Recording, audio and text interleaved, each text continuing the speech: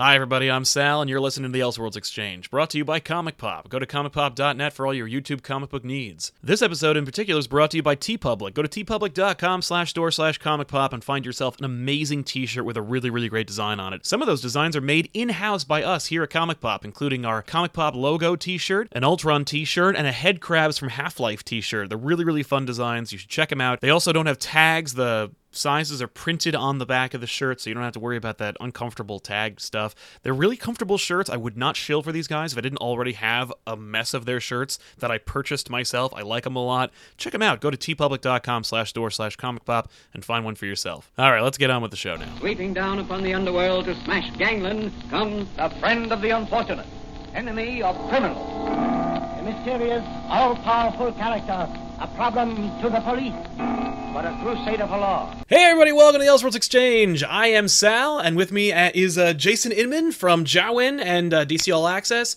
If you haven't already, subscribe to the channel and check it out. It's in the description box below this video. Click it. Go there. Because it's a great channel. It's got a lot of great stuff. Geek history. Love it. Thank you, man. Oh, of course. Thank you for being here. Really appreciate it.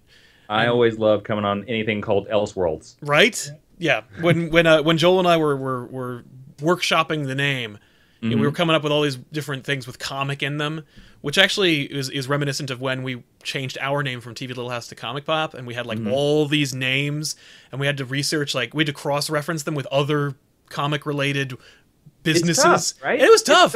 I've done the same thing, like where there's been a couple of little shows on my channel where I've been like, what do I call this? And you come up with like a great name, Yep. And then you see that somebody has it, and you're just like, oh, damn it. The worst is when you come up with a great name and you find out somebody has it and they haven't used it for like a year or two, and you're like, it's just sitting there. Yes. There is a channel called Geek Wars. Oh, that's a good name. Yeah, and they haven't updated a video in like 2 years, Damn their whole channel is called Geek Wars, Yep. and I really want to use that name. Yeah, I want that. Let me tell you, sometimes you play the waiting game, you might catch it, but oh man, when we were pitching it, my co-host Ethan was really into one name. He's like, "This is a great name," and Tiffany nixed it right out of the gate. It was called Comic Assault, and I'm Comic Assault? Comic Assault. Oh, that's a good idea. Yeah, that's a good nixing. Yeah, I was like, I think we want to avoid any words with like violent adjectives. So anyway. Yeah, today we're going to be talking about Spawn. More specifically, it's from the most recent news that seems to crop up for at least the last decade, in which Todd McFarlane is announcing that there's going to be a Spawn sequel. And it's gotten to the point where I could pretty much say, like, it's going to be dark, it's going to be R-rated, he'll direct it if he has to, and Spawn won't be a main character. Yes, exactly. Spawn won't be a main character has been the repeat plot line of this movie for, a decade. Which I've never liked. Like, every time he says it, I think, you've been threatening this for 10 years, man, or more, 20 years actually, since the first one came out, and it bombed. Which is kind of surprising because it had a really kind of modest budget. As I recall, I don't think it cost more than $100 million. I think it was like $60 million. Well, you know what? I'm going to look up the figures while you vamp. Yeah, good idea. Well, I remember thinking about how the movie didn't really look like it cost that much, and I know money didn't go into the marketing because while I was aware, and while we might have been aware of a Spawn movie in '97, I saw it in theaters. Opening day. I saw it in theaters while on a church trip. Oh, that's awesome. We were down the shore, and my mom, it was raining, and my mom was like, we'll go to the movies. And I'm like, we gotta see Spawn! And it was your mom to go see Spawn? I tricked my mom, because she was just like, well... bless your mother, man. She was, God. she has done a lot, she's taken a lot of bullets for me. And one of them was Spawn, and it was the two of us in the theater. It was opening day! The figures of Box Office Mojo says that the production budget was $40 million. Okay. And the domestic gross was $54 million. Okay, so Now, worldwide, it made 87. So it is just barely a hit. Yeah, but not a huge hit. It made double its money back. You could put that on the poster. Yeah. But then you imagine, you look at like a movie like Green Lantern, which cost $230 million, and it made $250 million, and you're like, well, that's technically a profit. Like, yeah, but they spent $50 million on in addition to that on marketing, so really it's more like they lost $30 million. Yeah, that's a crazy thing. No, how big of a Spawn fan are you? Because back in the day, Spawn was one of my favorite comic books, mainly when I was a teenager, Right. because the artwork was like nothing else. No, it's on true. Stands, and the coloring was like nothing else on the stands. And I think also when you're a teenager, you have a little bit of that. I would say a love for the character that rebels against the establishment, which is yeah. exactly what Spawn is. Yeah, absolutely. Well, and what's great is Spawn was birthed from rebellion, you know? Like, Spawn was one of those Image characters where they're like, all the artists who bailed off of Marvel came together, and they're like, everybody's got to create a character, and McFarlane's like, I got one. Have you ever heard the reason why he named it Spawn? No, I've never heard that one. Okay, so Todd McFarlane, whatever you think of him, I think he is a genius businessman. Yes. When he named the character, because he didn't have a name, he had the design, he didn't name the character. He named it Spawn because he wanted the title to appear next to Spider-Man in the comic rack. Oh my God. Because people knew him from Spider-Man, and Right. he wanted them to just look one comic over. I think that's genius. That's brilliant. Because Spawn it wasn't a awkward name. It worked within the narrative of the character.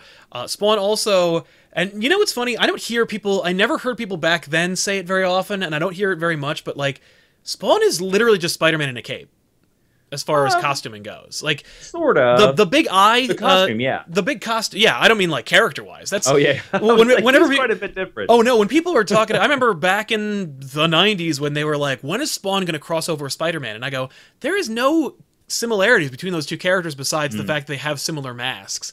Yeah. But I can imagine a Spider-Man fan either accidentally grabbing Spawn or deliberately grabbing Spawn. Either way, you're doubling your numbers based on putting it right next to them. Especially because it was right around the time when Todd left, and I guess Bagley had taken over at that point, because it was Todd, then Larson, and then I guess Bagley. Yeah. And so yeah, I guess like it probably had a similar art style to what they were looking for. And that's kind of cool. It's weird because Spawn is this thing that I'm just gonna say it right out. I'm gonna say the elephant that everybody is thinking, and if you haven't thought about this before, then I'm apologizing.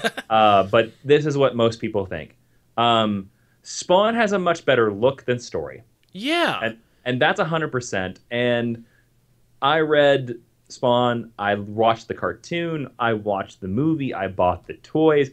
I sunk into that battleship like crazy. Oh yeah. Well, But- go ahead. Oh no, it's all right. But I was gonna say, like, this new movie, nobody's going to it for the story. Oh no. We're going to it because Spawn has such an amazing look. Like, that's the thing that Todd McFarlane did. Like, Spawn looks so good. Yes. He just looks amazing, and that's what we want to see on the big screen. Because whatever you think about that live action movie, whenever they did the CGI cape and the really, really bad CGI cape they Yeah. had, it looked awesome. Yes. Yeah. In any incarnation, whether it's a rad toy, and those toys, by the way, like evolved in such a way where every time a new Spawn figure came out, it was even cooler than the last one. Yeah, and it was weird because he would make all these weird other supporting characters. But I for me anyway, the action figure that I always wanted was the Spawn one. That's right. I always only wanted a big Spawn affordable statue that I could also play with. They just announced an anniversary one that they're going to release like this fall, and I'm actually going to buy it. That's sweet. I kind of want McFarlane to make some Spawn statues, because I've gone past the point where I want toys, but I also don't have room for them. And at this point, the only type of shelf real estate I have left is for statues, like really just big, designed statues. I use action figures as cheap statues, as you can see right behind me. Oh yeah. Oh no, it works for your set.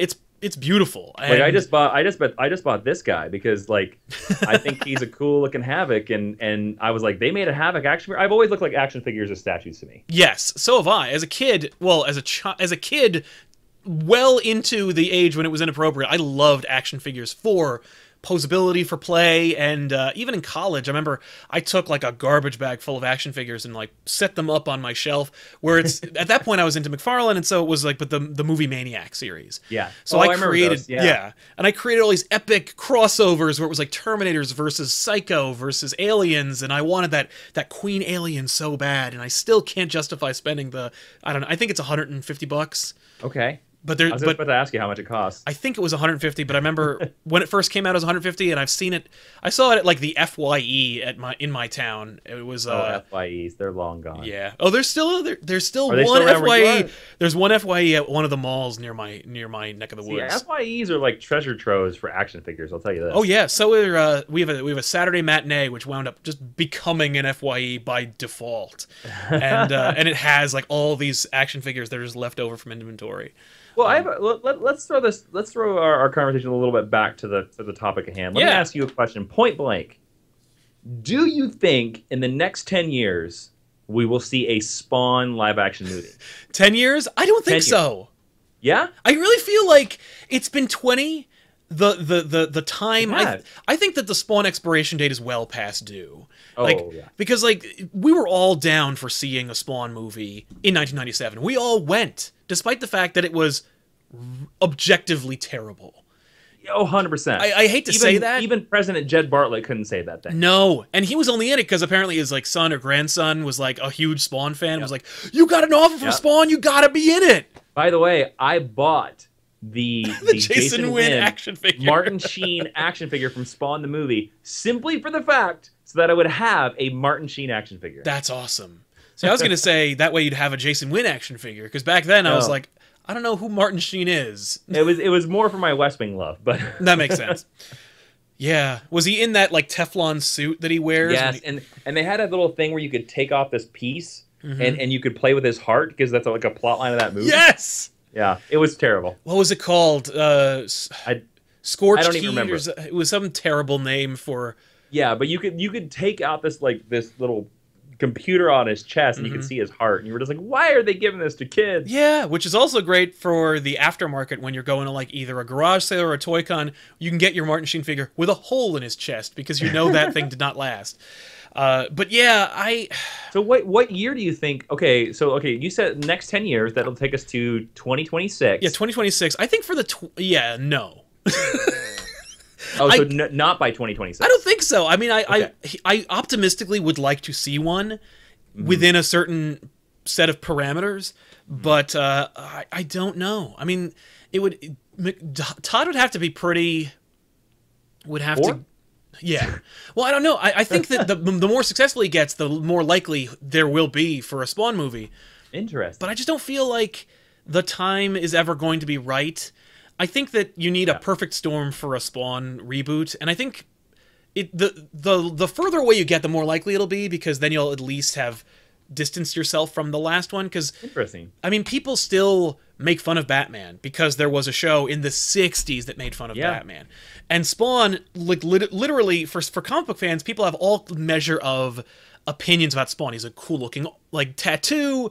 The story for my money, honestly, by the way, like I think that one of the reasons why Spawn works so well and why it was one of the few like Image originals that like has stood the test of time is a combination of great art and a rather iconic / like open-ended origin.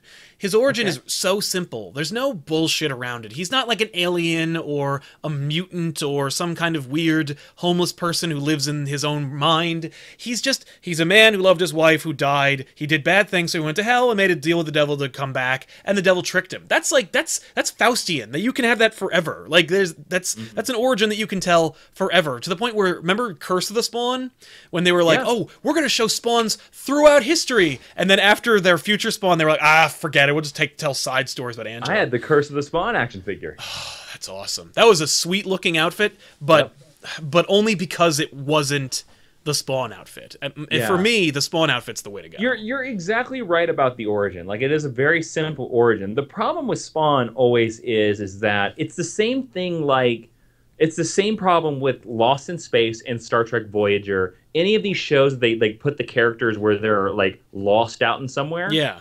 The whole storyline is about when are they getting back? Right, and that's the underlying question. Yeah. Yeah, and with Spawn, it's like, okay, when he's going to kill the devil or when he's going to come back to life.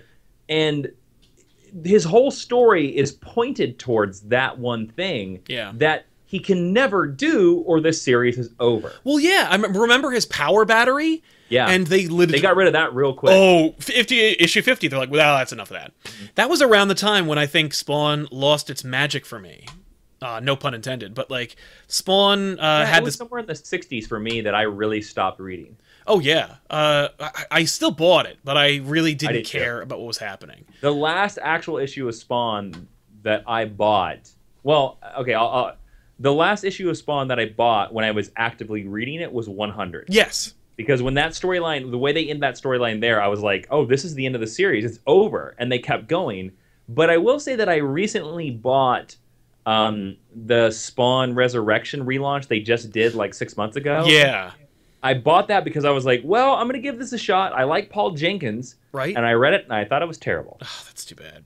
So. Well, I remember when they retconned Spawn's origin to make it so that it wasn't even that he slaughtered people in the name of the government, and that's why he went to hell. It's because he wasn't actually impotent.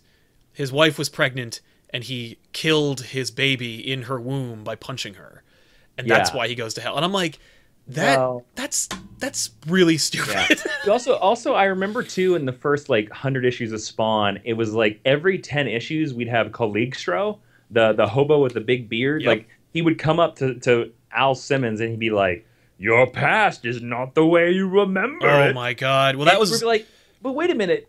You've changed it like 7 times on me. Yeah. Oh, well, that was the thing was, it was actually kind of interesting. Spawn was a great character or gateway for me to understand how comic book politics started to function. How so? Because Spawn, when Image was founded, they had all these creators. They worked for one company, but they all owned their characters. But they wanted to make a shared universe, so they made Chapel, one of Rob Liefeld's creations, the murderer of Al Simmons, aka Spawn.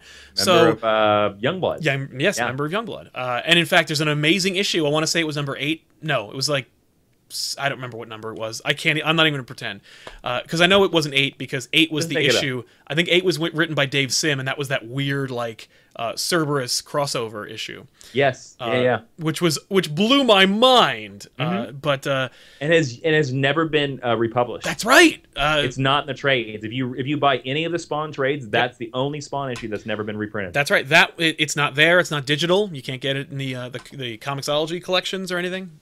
Is it because Dave Sim would have to be paid for it, or is it? Well, it's because I think Dave Sim told him that he couldn't reprint it. I don't honestly know the real reason. Because the Grant Morrison issue has been reprinted, the Frank Miller issue has been reprinted, the Alan Moore issue. Alan Moore issue has been reprinted, but like I think it's Dave Sim being like, no, you can't publish this unless it's me. Yeah, it's so weird. It's a weird issue too, because it makes Spawn into McFarlane, and anyway, my point being, so there's a cool issue where Spawn fights Youngblood and then steals Chapel and then burns his face.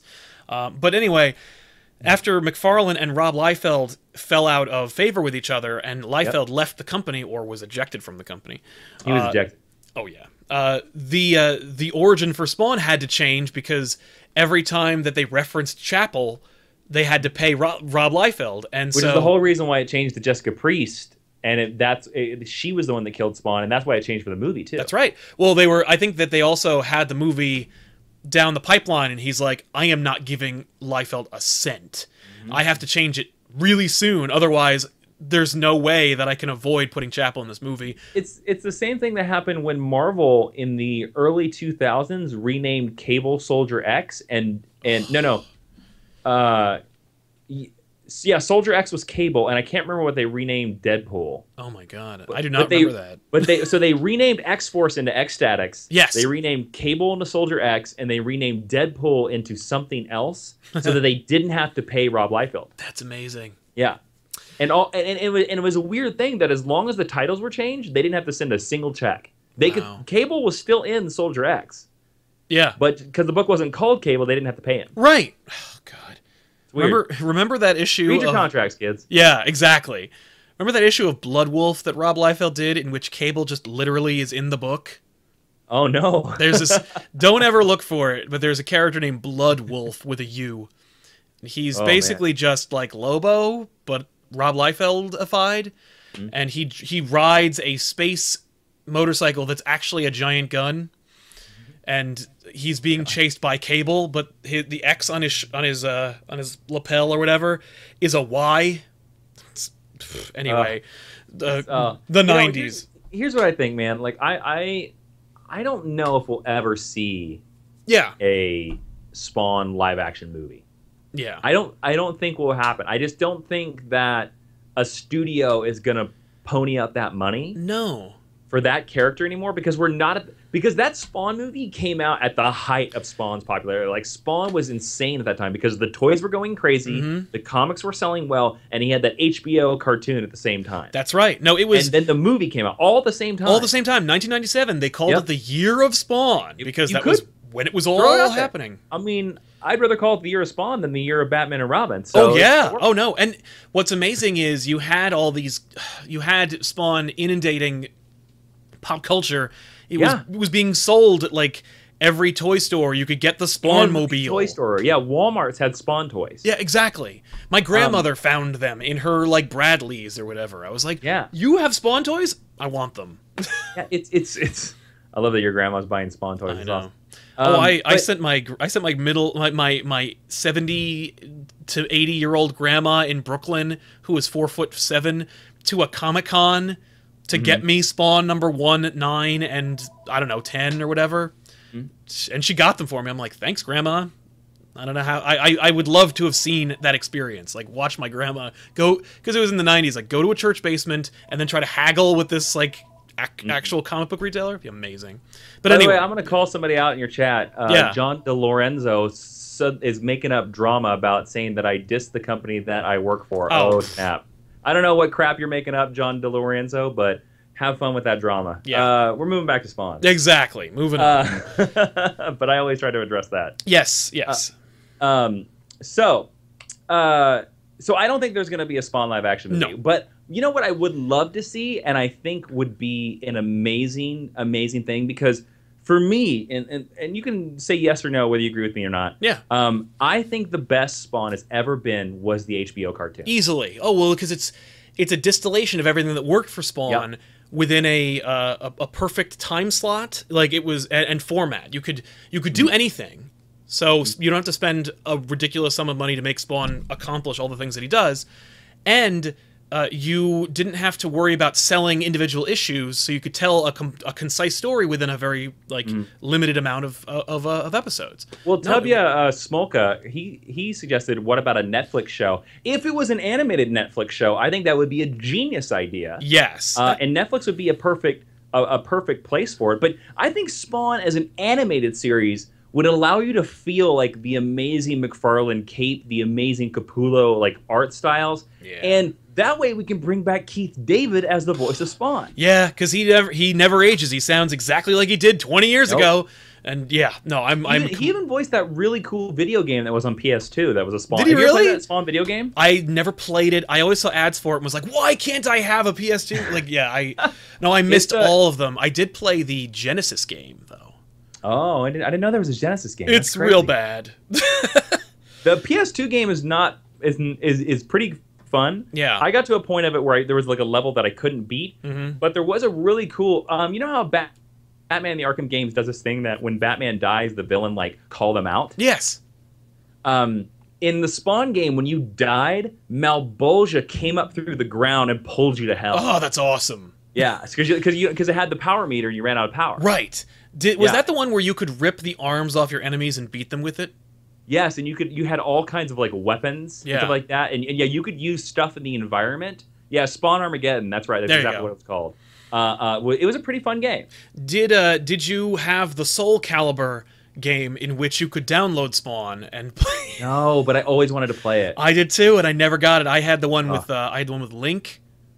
Yeah, so they went pretty crazy with that stuff because they pulled in Star Wars. Yeah, they had Yoda in one of them. Yeah, like the Xbox version had Yoda and the PlayStation one had Vader, which was like, oh well, then I guess Xbox users could suck it because I don't want to play with Yoda. I want Vader to kill, I don't know, whatever characters there were. Talon. That's another venue that I think Spawn could come back into would be video games, because there are two really awesome Darkness video games. Yes.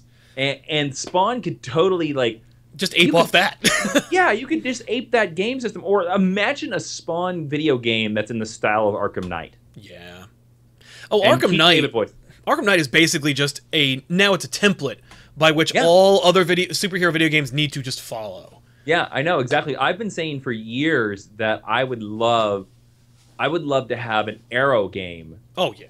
on the Arkham Knight engine. You know, it's funny. Do you remember Supermax? That movie that never happened? I read the script, dude. Yeah, like that is basically just Arkham Knight or Arkham Asylum, but with Arrow. It's a perfect formula. It totally works. I'm one of the few that I say that I would have loved to have seen that movie. That would have been a mindfuck in a way where you're like, if they'd kept a lid on who it was and everything, and just released Supermax and just been like, you're watching, you're enjoying it, and then all of a sudden it's Green Arrow, and you're like, what? Green Arrow's in the opening scene.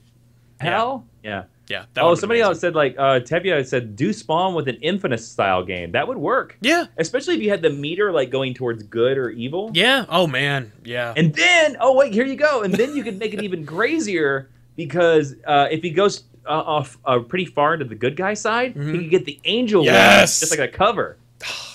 Man, that was a real disappointment in the comics when they like they were hinting towards the idea that maybe Spawn is going to change and become like and then they were just like, no, it was just a cover. It was just the cover. When I was talking about how like Spawn kind of introed me to the idea of like what comic politics were all about, you know, like you learned about the infighting between Rob Liefeld and Todd McFarlane. You also saw McFarlane the businessman and why he had such a problem with other creators like John Byrne or other folks like that.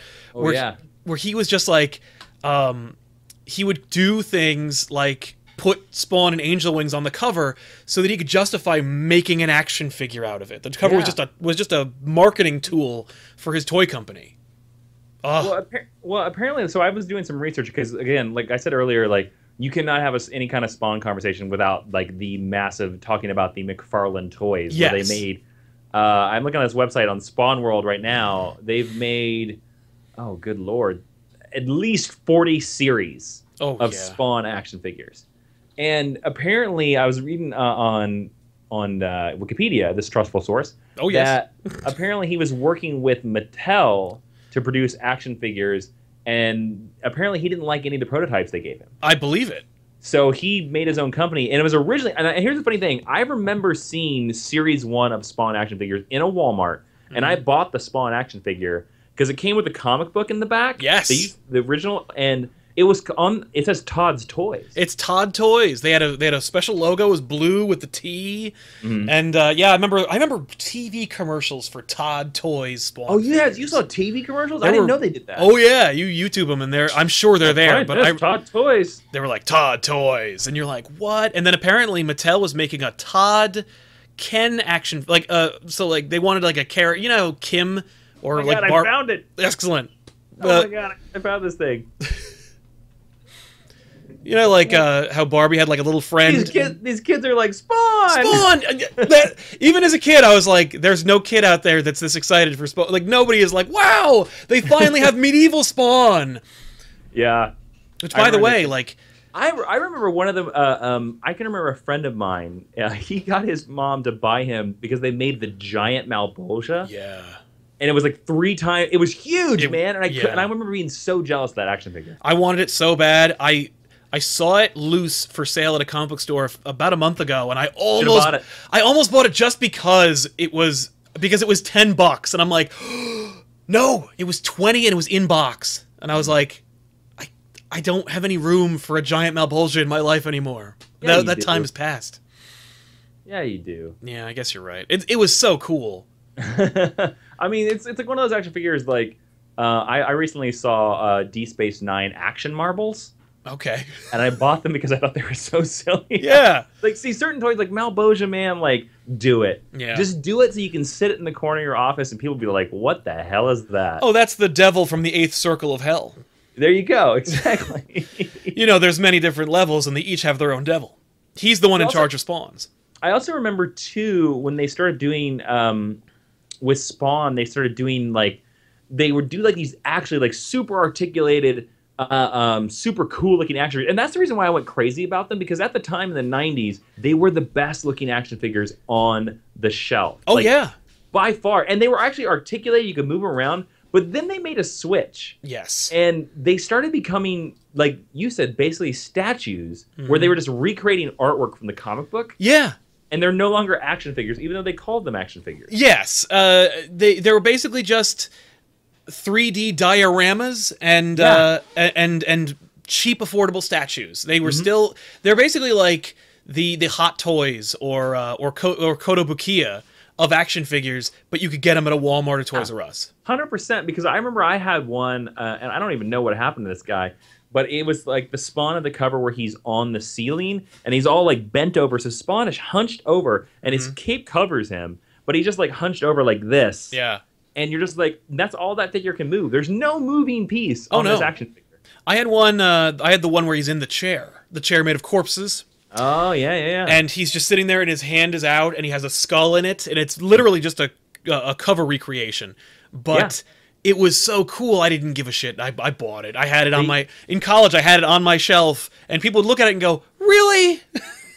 Oh, yeah. They were like, how melodramatic. Like, what the hell? And I'm like, oh, well, he's a tortured man. They made a Wanda one as well. Did they make a Wanda figure? Where it was like Wanda in her wedding dress. Oh. And you're just like, oh, why? Who needs this? Yeah, who would ask for this? In a world where there's a drought of female action figures, we need to get Wanda in the wedding dress. Wanda in a wedding dress. Let me throw this question out to you. Okay, so we talked about Spawn. We talked about Spawn toys and stuff like that. Right. Is there an original image, so like one of the original Image books, that you think could work as a movie? I mean, like, here's the thing. We're in a world where, you know, I think you could make almost anything into a movie at this point. Agreed. Like, I really do. Like, even with Spawn, I think there is a world where we could have a really solid Spawn movie. I think that you could have a really kick-ass Savage Dragon movie. You could. I mean, although, again, I go back to the thing where I'm like, man, I think Savage Dragon would make an amazing Adult Swim show. Oh my god, that's like why haven't they even done that yet? Yeah, that's like there was a Savage Dragon cartoon. There was. It was on USA, and it was terrible. It was real bad. It didn't even have the benefit of a killer theme song like Wildcats did. Oh man, I love that Wildcats show. Yeah, Tiffany watched it when she had no context for superheroes. Her shows were literally X-Men and Wildcats. I was like, Wildcat? I remember watching the theme and just going like, oh no. Yeah, the theme song, they just keep repeating Wildcats, Wildcats, Wildcats, Wildcats. Wildcats. The lyrics are just like, they have invincible powers. I'm like, they're not invincible. There's no drama there if they... I had all those action figures too, man. I love them McFarlane made them. Like, or rather, he made... No, it was Playmates. Playmates made the Wildcats because they're figures. really crappy and they don't have elbows. Yeah, but McFarlane made all kinds... He made, like, some of his friends' action figures. Like, I remember there were a couple of Youngblood figures that he made. He did do the Youngblood series. Yeah. I had the McFarlane, the Max. Oh, I have my Max. Oh, it's gone. Yeah, I don't know where mine is either. There's some action figures that I used to have that I've like lost in the several moves that I've done in my life. Yeah, I always love I have my Max. I had him up here for a while, and then I was at a garage sale about a year ago, and there was a Max in box. I'm like, purchased. That was one I didn't even think twice about because I lost the headdress. So I'm like, done. Oh yeah, yeah. But yeah, man, the Max. That's a thing. That's a show that I've been avoiding for a long time because I don't think there's an audience for the Max anymore. No. I think that's proven by the new IDW Maximized series, which is just Sam Keith's The Max, but recolored. Yeah, it's very much a thing of its time. Yeah. Although, really is. Like we said, that show perfectly distilled The Max. Number one, perfectly recreated the comics, the first like at least 12 issues of the book. Made it really, really cool, and the serial fashion of the book really lent itself to a like 15-minute long show on MTV. And when you watch it, it's like the voice acting is on point, the animation is fucking really, really great, the music kills. It's just, if nothing else, the Max created the Max cartoon show, which is just a perfect version of that character. But even then, like, you could do a Max movie if it was like direct to Netflix and it was directed by like David Fincher or something like that. Sure. Yeah. Like if because like imagine because with the Max you got like the Outback where it's just this war torn Fury Road meets Dr. Seuss world that lends itself to any number of crazy images and just really really sweet direction that you could take it. It's and of course like I mean like it reminds me of do you remember The Cell with Jennifer Lopez? Yeah, I do. Yeah. It reminds me of The Cell in as much as you have one level of existence and then you transcend it into like this wacky, off the wall, high art version of reality, and it's like this is cool. Like I always attributed the Max to like a comic book juvenile version of The Cell, which is still not a great movie, but you know, but the visuals are on point. It's crazy. Yeah, you know, we were talking about that. I'm trying to think of like some other of the original Image comics that would work. Shadowhawk would work. Yeah, Shadowhawk could work if you updated his costume. I mean, I don't know. It's just basically Silver Batman with Wolverine mask. Yeah, it's true. I just think like you'd really have to update his costume because I think it would be a little weird. He would. I think Wildcats. I think you could do a really interesting version of Wildcats on TV if you did the Wildcats 3.0. Oh yeah. You know, which is a great series. Cyberforce, I don't know if that would Cyberforce work. didn't even work as a relaunched comic book series. Yeah, I don't know. I don't know if you can make Cyberforce work nowadays. I think it's too much of its time. Yeah. Especially for a movie anyway. I don't know if Cyberforce can work as a movie. No, I don't think so. I think you'd have a hard time getting anyone to show up. Wetworks would be the same way, I think. Wetworks is a tough sell as a movie. Yeah. It's interesting. But yeah, Savage Dragon I think would be an amazing like Adult Swim cartoon. That's a $1 million idea. Yeah. It's like something like make it in the like style of Axe Cop and done. Yep, that's it. And you could either make it like the 15-minute long show or a 30-minute series like Rick and Morty or Venture Brothers. Yeah, do it both ways. Why not? Yeah. You know? God, man. Yeah, that's a solid idea. Crap. Other Image characters that would work in or not work. Just in general. I mean, look at like the Wildstorm audience. Like Team 7 works because it's basically just like any mercenary team. It's basically just Suicide Squad. Yeah, you could make Team 7. Yeah, you could just make it Suicide Squad. I mean, they kind of tried to do that in the New 52. Yes, and with that Team 7 series. Yeah, but yeah. I actually was really excited about that series when it was first announced because I was like, perfect, great, because I love the Wildstorm characters. But yeah, they didn't really execute it that well. No, that's the problem. Is that like it's a great idea, and you need to have someone who really really wants to like legitimize Team 7 or the Wildstorm brand. Yeah. What was it? Gen 13 would be a show. Gen 13, I think, could really work. I think Gen 13 is prime to come back. It's like literally every couple of years, there's an opportunity for Gen 13 to come back on the scene and work, and it just it never makes it because every time I've seen it try and come back, ever since DC acquired Wildstorm, like the execution has been like, for the Gen 13 characters, because it's like they don't treat them like a team. They're like, okay, we'll introduce Fairchild, and then we'll do the other characters over time, and it's like, no. The plot of enhanced super beings who are the byproduct of enhanced super beings that are like captured by the government and forced to manifest their powers, like that's a cool concept. I think it still works. It's just that the way it was executed back in the day was all about the cheesecake and the opportunity to show really neat guns and cool like stormtrooper costumes, but like you could take that premise of you teens. Could make a Gen 13 like Netflix show and really make it work. Yeah, because their powers are also like a guy's on fire, one's strong, and another person can like make rain. Like you're fine. 100%. Yeah, they're pretty cheap. Totally make it work. Yeah. I mean, if S.H.I.E.L.D. can make Absorbing Man work, you can make Grunge work anytime. Yeah, that's 100% right. You know, another series that I think could really work, they just republished, is Divine Right. Oh, I don't remember Divine Right. Divine Right was like this Wildstorm series that they made like right before they sold it to DC, and it was about this guy that finds out he has powers. Jim Lee drew it. Oh. But it would be prime for a movie. Yeah. Because it's all about an everyman basically getting powers. Okay, I'm sold. Like that's a cool premise. Yeah. And Jim Lee art. Yeah, Jim Lee drew the series. Yeah, that's worth the price of admission alone. Yeah, but it was like right before. It was literally like the month before they sold it to oh. Yeah. And they probably had to, It finished. They just republished it actually. DC cool. just republished it. Yeah. Nice. I'm trying to think of some other Image stuff, but yeah, most of the other Image stuff are like nowadays, especially, Image seems to be the company that like comic artists or comic writers go to pitch the thing that they want to be a movie. Yes, I've heard You know? that criticism a lot. Sometimes they work as comics, and sometimes they don't. It's definitely just like they are trying to like just do their Cowboys and Aliens pitch, where they're just like, okay, Yeah, they're trying to do their Mark Miller. yeah, yeah, they're Mark Miller. You know?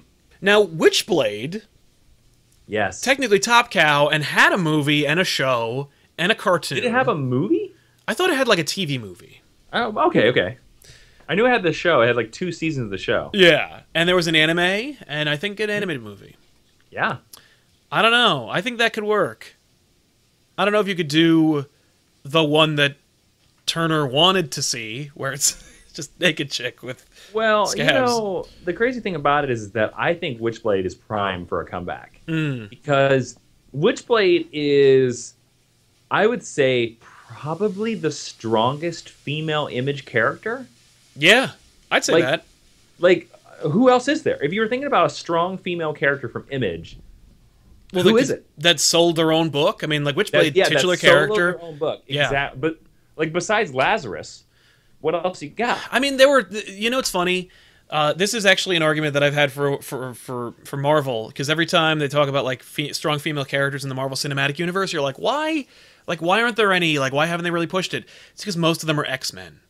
Yeah. You know, like Storm, Rogue, Jean Grey, Emma Frost. Like, you got like a whole team of really strong female characters. I think Wildcats has some pretty strong female characters. You got Voodoo, you got Zealot. Void, you got Zealot.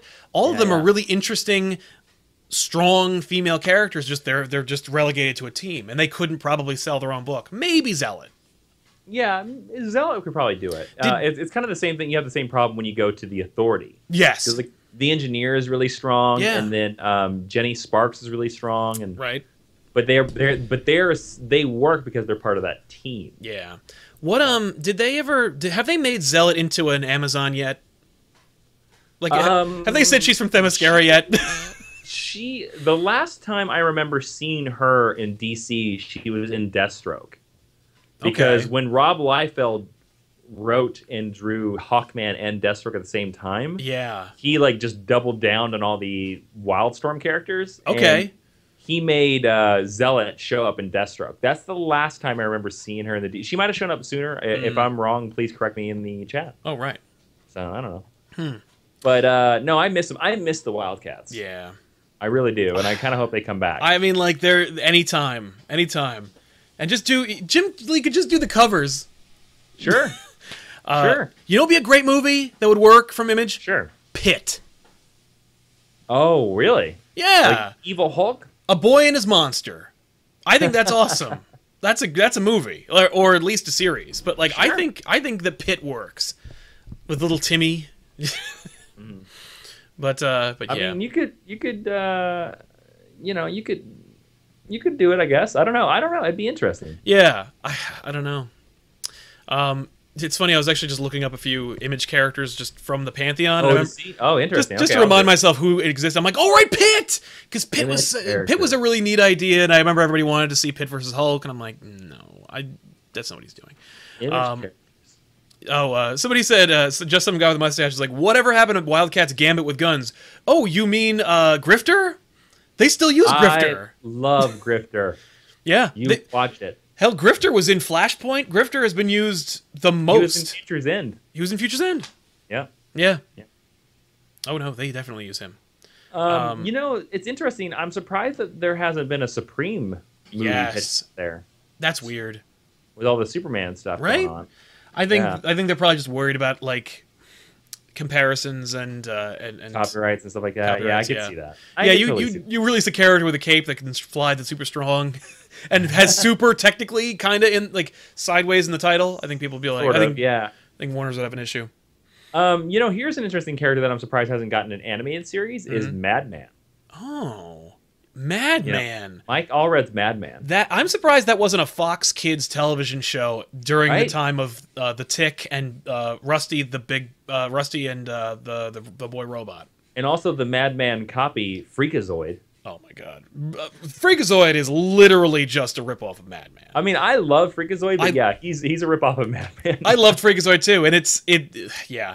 It was funny being a comic fan and living in that world where I'm like, I do like Freakazoid, but that is just totally a ripoff. And then seeing Mike Allred be like, I'm trying to get money, but it's not working. Yeah, it's interesting too, because like I remember back in the day, especially in the day of like 90s 90s cartoons, there were a lot of rip-off cartoons. Oh yeah. And nobody cared. No, yeah. Well, it was the Wild West. Back then they were like, well, these comics are a depreciating asset. They got no legs.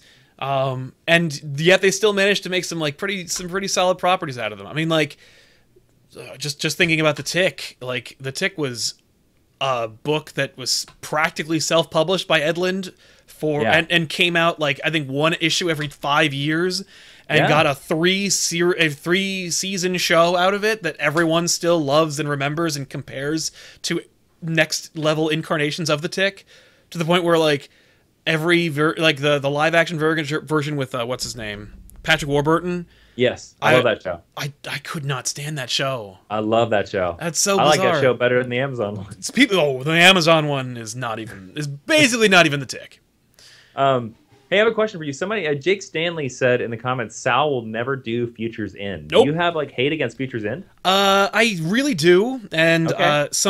A really, really awesome member of our audience sent me all 3 volumes of Futures End to cover on back issues, and I don't know. I don't want to talk about Futures End. It's just here's the thing: if you ever do Futures End on back issues, I want to be on it because. I read that series, and I think it gets way more flack than it deserves because there are some strong character arcs in it. Right. Now, I'm first to admit that a lot of it is just what the hell. Yeah. But I've had a lot of people tell me that that's the worst comic book that like DC has ever published. Oh, it's not. To me, is completely false. That's called Countdown. Oh man, Countdown is terrible. I do have Countdown.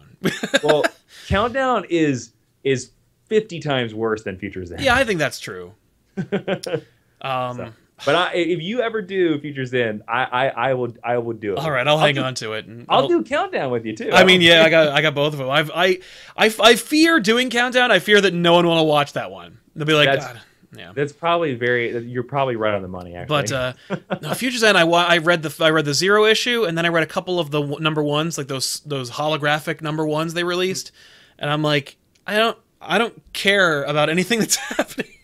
Yeah. Well, the interesting thing about it's interesting because especially like with the weekly series and stuff like that, you know how like you have like you're following like 5 characters.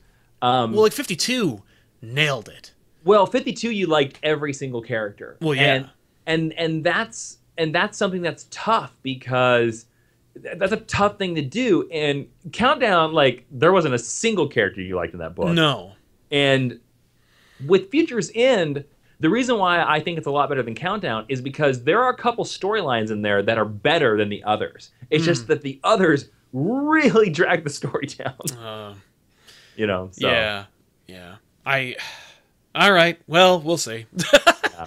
I'm more likely to do it now than ever before. So you're welcome, audience, I guess. Oh, yeah. Man. And also, Amazing Zero just said, Futures End doesn't touch Cry for Justice. Yes, he's exactly right. Cry for Justice is way worse. I have Cry for Justice, and I've been thinking about doing it every couple of weeks, and I'm like, I don't want to talk about it. The art's amazing, but like, damn. You know, going back to the Image thing, and talking about Image people that could be adapted. I've been going through this list. Science Dog for Saturday mornings. Yeah, that's a Saturday morning. Oh, I do not remember Science Dog as clearly as I should. He's the comic book that Mark Grayson reads in Invincible. Oh, okay. Yeah, and then there's a storyline where like Science Dog actually talks to him. Yeah, it's like some I'm forgetting. I think some alien species like says like, "Oh, we took a form that you would appreciate," and it's Science Dog, and he's like, "But I know Science Dog is fictional." Right. And they're like, "That's fine." And they're like, "Whoops." Invincible is a great thing that I'm think so sad that is ending. I mean, like, I love when things have a conclusion, so I'm glad that at least it's going to tie up. Because Hickman, or not Hickman, Kirkman, thank you. Yep. Hard K and an M at the end, or and a man at the end. But yeah, Kirkman. Yeah, I'm one of like the few people on the planet doesn't like Walking Dead. I am with you. I just can't get into it. Like I read the first volume and I'm like, ugh. And here's what I'll say about Walking Dead. I'm sorry to interrupt you. Oh no. Go ahead. I read Walking Dead for the first 50 issues. Yeah, I read the first 60 issues and I was like, yeah, okay. And I like everything up until the prison, basically. Right. Like the prison to me kind of ends their storyline. Yeah. And they kept going, and I read all the way to like issue 100 anyway, just to kind of see what was going on. Yeah. And for me, The Walking Dead just keeps repeating its arcs. It's like, hey, we found a place of safety. No, it's not safe. Yes. Hey, we found a place of safety. No, it's not safe. Right. Hey, and you're just like, God damn it, I don't care anymore. And each time we found a new horrible human being that's going to wreck everything. Yeah. And we're The Walking Dead. Yeah, we get it. Yeah. Oh, you thought the governor was bad? Well, here's some cannibals. Exactly. Oh, you thought the cannibal was bad? Well, here's Negan with a Bat barbed wire bat. Yeah. You know? No, I remember when Kirkman announced it, he was like, the thing about it is, since back then when he like, I'm in charge of Image, I got total editorial control. I'm never going to end it, and I don't have a planned ending, and anyone can die. I was like, that's not a story. You're doing a gimmick. That like you can choose to do like that. I don't. Why there's no hook for me. Yeah. Like you're just basically saying that you're writing for fun, and that's nice. That's called a webcomic. That's not a book that I'm going to buy. That's going to be put together. Yeah, it's weird. It's weird because to be honest with you, I would have loved to have seen Invincible. I kind of want to see Invincible the way that he originally described it, where he was going to be like, where he talked about how he was just going to leave the book and give it to other teams. Yeah. And kind of let that happen. I was excited because he said in one interview that the team that he got agreed to take over the book after he was gone, he said would have blown our minds. And I'm just like, did he convince like Alan Moore to come back and write Invincible? Like, right? Who did he get? I bet like, he who did. Who did he get? You probably did get Alan Moore. You could. I mean, like, if Todd anyone, McFarlane and Alan Moore do Invincible. Oh my god. I mean, boom. Like something like crazy like that. Like I think that's what he would have gone somebody heavily Image. Oh yeah. Or imagine if he got Mark Miller. Yeah. Mark Miller would have done a nice. Well, I don't know. It depends on what mood Miller was in when he was writing it. Miller's Invincible would have either been like even more depressing and dark and like politically charged, or it would have been iconic. Well, the thing about it is that what many people don't know, I love Mark Miller a lot. Mm-hmm. I like his individual books. They're hit or miss for me. I usually like it's every other one I like basically. Because I did not like Nemesis, but I love Chrononauts. Okay. And I love Superior. Yes. Mark Miller got his start in comic books writing the Superman Adventures. Oh yeah. The animated tie-in to the Bruce Timm. Right. And you go back and read those issues, and you can tell this guy loves Superman. Mm-hmm. So I think if you were to give him Invincible and just be like, write it like the son of Superman, he would have gave us a run kind of like Alan Moore's Supreme. Yeah, all right, that's true. That would have been pretty awesome. I didn't realize, I forgot that he loved Superman so much. I mean, like, it makes sense. Yeah, although the thing is that there are some rumors going around about why Invincible actually ended. I'm not going to say any of them on the air, but fair enough. they're floating around out there, and they're apparently not what he's been saying online. Gotcha. All right. According to the rumers. Mm-hmm. Yes, and this is all speculation. There are some interesting rumors out there about why Invincible is actually ending, and it's interesting. Well, before we tie it up with one more discussion about Spawn, I'll toss out one other character that didn't start out as an Image character, then was Image, and then left Image, and then went back to their own self-publishing print, and that's Bone. Jeff Smith's Bone. I wonder if you're going to say Bone. Bone needs to be a movie series, like. Bone needs to be a cartoon. Well, like Bone's self-contained. Bone should be either like like a CG movie series or like a show of some kind, but just follow the formula. It would make a fantastic 3-movie trilogy. Oh yeah, like it has 3 acts in it. You could do it as 3 movies. The interesting thing. Okay, here's the real question about that. Do you do it CGI or do you do it hand-drawn? I would prefer hand-drawn. I mean, it would be more expensive to do it hand drawn. Yeah. It would depend on who did it. Like, I'd want to blend. Either I'd want it to be CG, Something like the Peanuts movie? yeah, something like the Peanuts movie, Okay. or do you remember that short? It was about paper. It was about the guy and it was like black and white. Yeah, like I think Pixar made that. Yeah, I Or think Disney Pixar did made that. Yeah, it was Disney's, where it was like a blend of hand drawn and CG, but about the piece of paper that the dude throws, and it's Yeah, whatever. yeah. So something in that style? Something like that. Yeah, Interesting. where kind of where you can approximate Jeff Smith's pencils, but make them real and vibrant. Yeah. By the way, some people in the comments are like, "Is Bone good?" And it's like, yes, it is. It's one of the Yes. best comic book series of all time. Yeah, it's never not been good. There's lulls. Like for me, Yeah. like like you could skip It's a Rockjaw. long book because I Yeah. had the big complete version. Oh, nice. Mm-hmm. I gotta tell you, man. Like I was growing up when it was coming out, and I loved it too. as black and white. But Scholastic's colors are really awesome. Oh, I've never read any of the Scholastic color one. It's kind of like Scott Pilgrim. I've never read the colored Scott Pilgrim Okay. because I'm kind of like, well, it was published in black and white. It should be, right? Like it's should be black meant and to be white. black and white. Bone is only made better with color.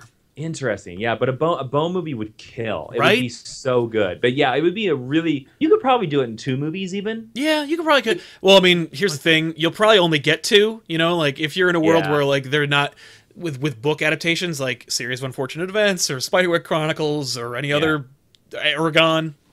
It also like I know we keep going back to the Netflix battle, but Bone would be like an amazing like Netflix movie, like in the turn, like kind of like The Little Prince. Yes. Yeah. Yeah, I feel like I'm worried that because your titular character is is a cartoon, your budget will go away if it needs to be animation or CG because he's fake. Like the main characters are not real, so you need to make them work before you can get anything else working. But yeah, man, we've heard rumblings of a Bone movie since it came out. It's one of those like Jeff Smith is he's very guarded about Bone. It's the same as Bill Watterson with Calvin and Hobbes. Right. And I admire and I'm frustrated by it. Yes. Because I'm kind of like, man, I think this would be such an amazing movie, but I also understand the creator's point where they're like, no, it's a comic, and that's what it should exist as. Right, I agree. Well, for me, I'm with respect to comparing Watterson and Smith. I agree with Watterson that I never want to see like a movie of Calvin and Hobbes or a show or a calendar or like anything except for my custom doll of Hobbes. But Bone works. It doesn't. It's not like it plays with the format or it changes the genre or it challenges how comics are read and built. It was the medium that Jeff Smith chose to tell his story, and it allowed him to shoot for the stars. We're in a world now where you could just make Bone and kind of on the cheap, and it would still look great. Like if you made Bone in 1996, there's no way. It'd be like $600 million, and it would flop. You could make Bone. You could, and it would work. You could do it with taste and dignity, and also you're in a world where like the creator would be the executive producer. Like Smith would have total creative control over it anyway. It also let him direct the movie. Right. He works in animation too. Yeah, exactly. Dude knows how to shoot a scene or how to how to plot out. I mean, like you look at the comic, it's basically like storyboards. It also would be, I think Bone would really hit this itch that for me Kubo and the Two Strings hit. Have you seen that movie? I've not seen it, but I hear so many good things about it. One of the best movies of this year. Shit. By far. So good. And it's one of those movies that you're like, okay, kids can enjoy this, but it's adult enough that I can enjoy it too. Nice. And that's what Bone would be as well. Yeah. That's exactly right. Yeah. Oh no, you'd have a whole new renaissance. I like that our conversation about a hell spawned from hell turned into Bone. Turn into a family-friendly cartoon movie that everybody would enjoy. Oh, Bone. At the end of the day, I want a fresh Bone. I need to get it. Yeah, I had one. I gave it to a friend, and then they threw it away. You know what I did with mistake. it? I mailed it to SourceFed Nerd. You did? Yeah, back when SourceFed Nerd first launched, I mailed them my phone Bone doll. And it was in the background of the set of the commentary set until But it's not there anymore. until they changed it. when it was actually it was when they launched SourceFed Nerd. They had Phone Bone all over the place. Like, he was on top of the arcade machine, he was in the cubbies, and then eventually just went away. I assume that someone who worked on production, probably Wooldridge, liked the doll and took it home with them. Oh, DJ? Yeah. Because he's the comic guy. I assume he's like, yeah. oh, a Phone Bone like doll.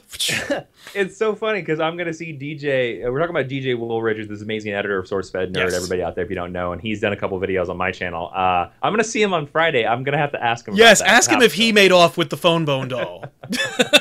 I've never seen it there because I know if I would have seen it there, I probably would have tried to steal it. Right, you would have been like, all right. And then it would have been this great like YouTube drama in which Phone Bone will be in the background of everyone's show over the years. Oh my God, can we start something like that? Right? Can we like have some piece of something that like goes through every one of our sets? That'd be amazing. Would be amazing. Yeah, like a prop or a replica Like of some Flat kind. Stanley? Yeah. Can we create this here? I don't know if I have anything in the background. Yeah. I have lots of stuff in the background. Let me see. I don't know. Right? It's got to be something big though. Yeah, like, it's got to be noticeable. right here, I kind of would be like, I could do this little like snow trooper from The Empire Strikes Back, but you'll never see him. No, he's too. Yeah, exactly. I have a couple of like the little Marvel bobbleheads. I got some. I do have a lot of toys. You know what? What about a Zoidberg? Why not? Why not? What about a Zoidberg? Right? That'd be Okay, great. okay, we're gonna start this. All right, I will happily donate my Zoidberg to this. All right. Sal, you give me your address, Okay. or I will bring it to you in New York. when In I see you October, New in 2 weeks. Yep, and you add this to your set. All right. Zoidberg, and then you pay it forward to somebody else. I will. Yeah, And I'll send it to like Benny or something. Benny or Rob or somebody, or it's super effective, whoever. Yeah. NerdSync, whatever. And then with the idea that eventually It'll come back. it comes back to me. Yeah, I love that idea. I think this is cool. Yeah. The Zoidberg challenge as well. Yeah. Here we go. Remember the Zoidberg. Remember the Okay, Zoidberg. that's cool. All right. Yeah. All Boom. right, I like that we started this. The Yeah, Zoidberg you've 7 seen years history in the from making. you. Yeah. Yeah. So wrapping up, you know, the Spawn movie was garbage. I don't think there's ever going to be another one. I don't think so either. You know, if there is, if you want to make a Spawn movie, make it a Sam and Twitch movie with Spawn in the background. Yeah. There is a really good fan film. I saw that. The really It's like good. It's good. It's weird. Like I don't even like you know. I remember watching it and people were like, "You got to watch this thing," and I'm like, "This is pretty good," but I don't know what the hell's happening. Yeah, it's but they kind of reminded me of the idea that they were talking about where you know, like what McFarlane wants to do, where Spawn's not really the lead. Yeah, he's more like a myth. He's set dressing. Yeah, he's the catalyst for things, or and I'm like, what? Then what the hell is your movie called? Like, cause Yeah, I don't know. I don't know. It's weird. I mean, I guess like I remember he approximated it to Jaws, Yes. and I guess that's cool. But I also would rather just look at the whole appeal of Spawn is just see him. Yes. Yeah. It's him. Yeah. So I don't know. But anyway, we got all over the place. We talked about indie books. We relegated it to mostly image to image books. We, I think we it was stayed pretty independent. Yeah. yeah, exactly. We kept it independent. I think it worked. And it was all in a natural flow. So I didn't see any complaints from the chat. So I think it Oh worked my out. God, we got to say. Oh, wait, I don't know how to say your name. Metaloplordon in the chat says Zoidberg will be the Axel Asher access. Oh my of the God. Comic book YouTube channels. That is a deep cut, and that's awesome. Yes, love it. Oh my God, poor Axel or Axis. You know, Well- a funny thing, I was at DC last week filming something, and sometimes around DC they just have boxes of back issues, that like old stuff they're like kind of clearing out. Yeah. Thing. Brendan Thorpe said this podcast sucked. Well, Oh. you suck. Yeah, Yay. eat it. I Right know, back he at was- you. Get the hell out of here. He's the hipster of the chat who's like, oh, he said that nobody complained. I will complain. Well, anyways, so in the back issues of DC, I actually was going through them, and they had unlimited access. The Axel. No way. I grabbed it because I thought it was so. Yeah, unlimited access is the one where he went back in time, right? Or is- Yes, he went back in time in the Marvel period. It was like the original Avengers fought the current JLA. Yes. Okay. That's Brendan awesome. Thorpe said, "Just kidding." So just kidding back at you. There you go. Yeah, we took it back. Man, that all access book. I loved seeing Batman crash through the Sanctum Sanctorum. and attacks Doctor Strange is one of the. I was like, this is worth the price of admission. Yeah. I love Amalgam. I love all that stuff. I kind of wish they cool. would recollect Amalgam, but they're probably never going to do it. I mean, like, we talked about this on one of our live shows. I was like, I think that in less than 20 years, Marvel and DC will finally get back together. Oh, 100%. I think they will do it. And so when they do, they should just start printing all their old crossovers. Yes. Bring them all back. And like, I mean, like, do you know like what the issue is with the split? I assume it's just 50-50, like whoever gets the publishing costs, but like... You mean the split of Amalgam and stuff like like that? who gets what? Like when Marvel and DC co-publish a book, like I assume that like one of them absorbs the cost of printing and the other one takes like the retail sales or something like that. They figure out some kind of... It depends. The only thing I can comment on that is I know how it works with IDW. Okay, so they did this book called Star Trek Green Lantern, right? Published through IDW. Great book. It's an awesome book, and I'm so happy that they're getting a sequel. And Batman TMNT. Yeah, Batman TNT is getting a sequel too. That's fantastic. Which I will drop right now. That's today's Yeah. back issues, by the way. Is Batman TMNT. Oh, really? Not that much of a back issue. No, but I like to do the newer books every once in a while. I'm like, hey, you know what? This is cool. But how they do it on that is so that book, Green Lantern Star Trek, is officially published by IDW. Okay. And IDW licensed the character of Green Lantern. Oh, okay. So there is so it's basically IDW's book. Right. And they are borrowing the Green Lantern character. So I assume they are paying a license fee. Do not quote me on this. I don't know. Okay. And then there is a DC editor. His name is Jim Chadwick. I know him. He's a very cool dude. Mm-hmm. He was the guy that edited. He's a DC editor, and he edited the Green Lantern Star Trek series. But IDW also has an editor. Mm-hmm. And Jim just makes sure that Green Lantern doesn't do anything that Green Lantern Hal Jordan wouldn't do. Right. Okay. Yeah. But that's basically it, and it's basically a IDW book. Right. Now, for the Amalgam books, I know for a fact that 6 of them were exclusively produced by Marvel, 6 of them were exclusively produced by DC. So Marvel gets the money for those, DC gets the money for those. And from what I remember of DC versus Marvel, because we sort of did a video of this and we did some research on it. It's an amazing video, by the way. Thank you, man. Check it out. Go to Jow and check it out. Yeah, we did Marvel versus DC, the greatest crossover of the 90s. And it just came off the top of our heads. We were just talking about that. Yeah. And from what they said on that, it was like issue 1 and issue 4 were Marvel, and then 2 and 3 were DC. Yeah. And like I think Busiek got one and David got the other or something like that. Yeah, it was Peter David and Kurt Busiek, and then it was Dan Jurgens and Claudio Castelli or Castellini or Yeah. It's weird. It's weird, but that's the whole reason why it's tough to see those. Now, in terms of like crossing over like, Batman, Daredevil, and stuff like that. Yeah. Well, the reason we haven't seen characters like that, from what I understand, is there was some bad blood from back in the early 2000s. Yes, as I remember it, and this is not getting you in hot water, so it's okay, I think to say. Joe Quesada said some negative things about DC editorial in an interview with Playboy magazine. Oh, is that specifically what it was? That's what I had heard. It was an interview it was in a high-profile interview with Playboy magazine, and Joe Quesada was really salty about DC because he didn't leave under good terms with DC and then became editor-in-chief of Marvel and took that opportunity to say really, really like oddly specific and negative things about DC and specifically editorial. And I think Leavitz said he was never like that. As long as Quesada worked there, they'd never cross over. Wow. And I'm like, now he's not editor-in-chief. Come on. That's crazy. Well, all I'll say about that is that, hey, kids, when you're working for professional companies... Yeah, keep your mouth shut. Respect your P's and Q's and be a professional. You never know who your boss is going to be. That's always been a thing that we've had. You're going to wind up with. That's right. So that's Quesada's fault. That sucks. I would love to see them. There has been... and I had a little bit of a chat with this at Greg Capullo at New York Comic Con last year.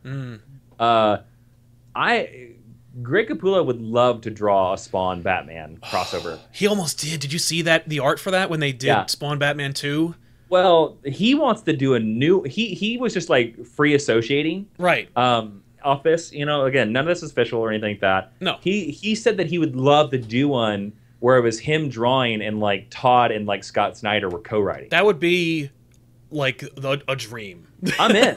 Make it happen. That's sight unseen. Capullo drawing it, and I don't even know who writes it. Sight unseen. I'm buying the book. Oh, 100%. Yeah, 100%. I actually have no doubt that we'll see a Spawn Batman crossover. Yes. In our lifetimes. Oh, Again. easily. Oh, yeah. Easily. It won't be written by Miller, but it will happen. No. Well, I don't know. It might, because Frank Miller is doing Dark Knight 3 right now. So, yes. Well, yeah.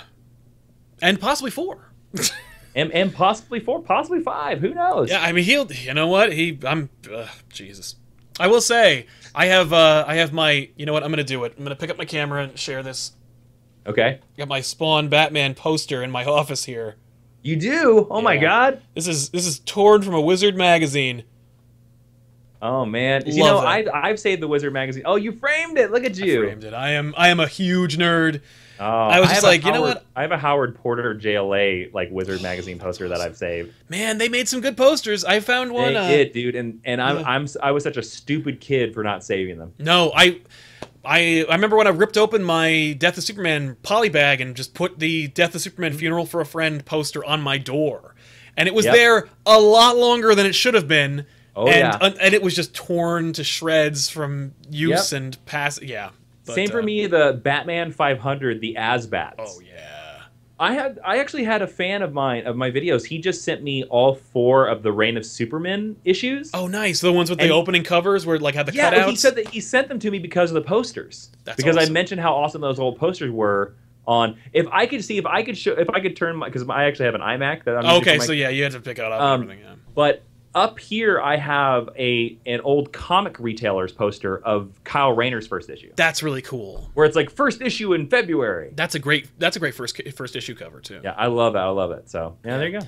Well, I think we've if we haven't talked the issue to death, we've certainly talked the episode to death. So thank you guys for checking out this episode of Elseworlds Exchange. And of course, before you go, definitely go to the description, click on the link that is right there for Jason Inman's amazing Jowin channel. Check it out, and like and subscribe. Check out the show, and we'll see you guys next time. Another episode. Can I shout out something really quick before Please we go? Please do. Yeah. No, pump it out. So this was just announced yesterday. IDW and DC are co-publishing a Love is Love anthology. Yes. And it is to help support the Orlando Pulse victims from that terrible tragedy that happened. Yep. It is $10. It's 140 pages. It comes out in December, and all the proceeds will go to charity for the victims. Yeah. There's some amazing big names in it. Patton Oswalt, Damon Lindelof. I think Brian Michael Bendis was announced as well. James Tynion. Whole bunch of guys. Mark Andreyko, the writer of Batwoman, put this together. And I want to say, like, go find it. Go tell your comic shop to order it. Also, because I have a page in it that I co-wrote with Ashley Rock. Nice. So, congratulations, man. That rocks. It's really cool that my page snuck in with all those group. But it's more important that you buy that book to support the charity. That's right. Good call. Good shout, man. Thank you. I just wanted to make sure that everybody out there knew about it. Totally. Anything happening on your channel that you want to pimp out that you're looking forward to sharing with everybody? I don't know. Every week we do Jason Talks Geek, which is us just chatting about the news and stuff like that. Great show. We recently did this video called DC versus Marvel, we sort of mentioned, and I think we are going to start... I think we're going to start doing more conversational videos like that because a lot of people really dug it. So... Yeah. I don't know where that's going to go. Yeah. but I do know that we also do this other series called Stories You Should Read. And coming up next week is Luke Cage, followed by Supergirl. Oh, sweet. So there you go. Nice. I'm looking forward to thank you for the shout out. Oh, of course. And I love coming on Elseworlds Exchange. So I'm hoping I can pop in once a month. Yeah, me too, man. I didn't want to say anything officially, but yes.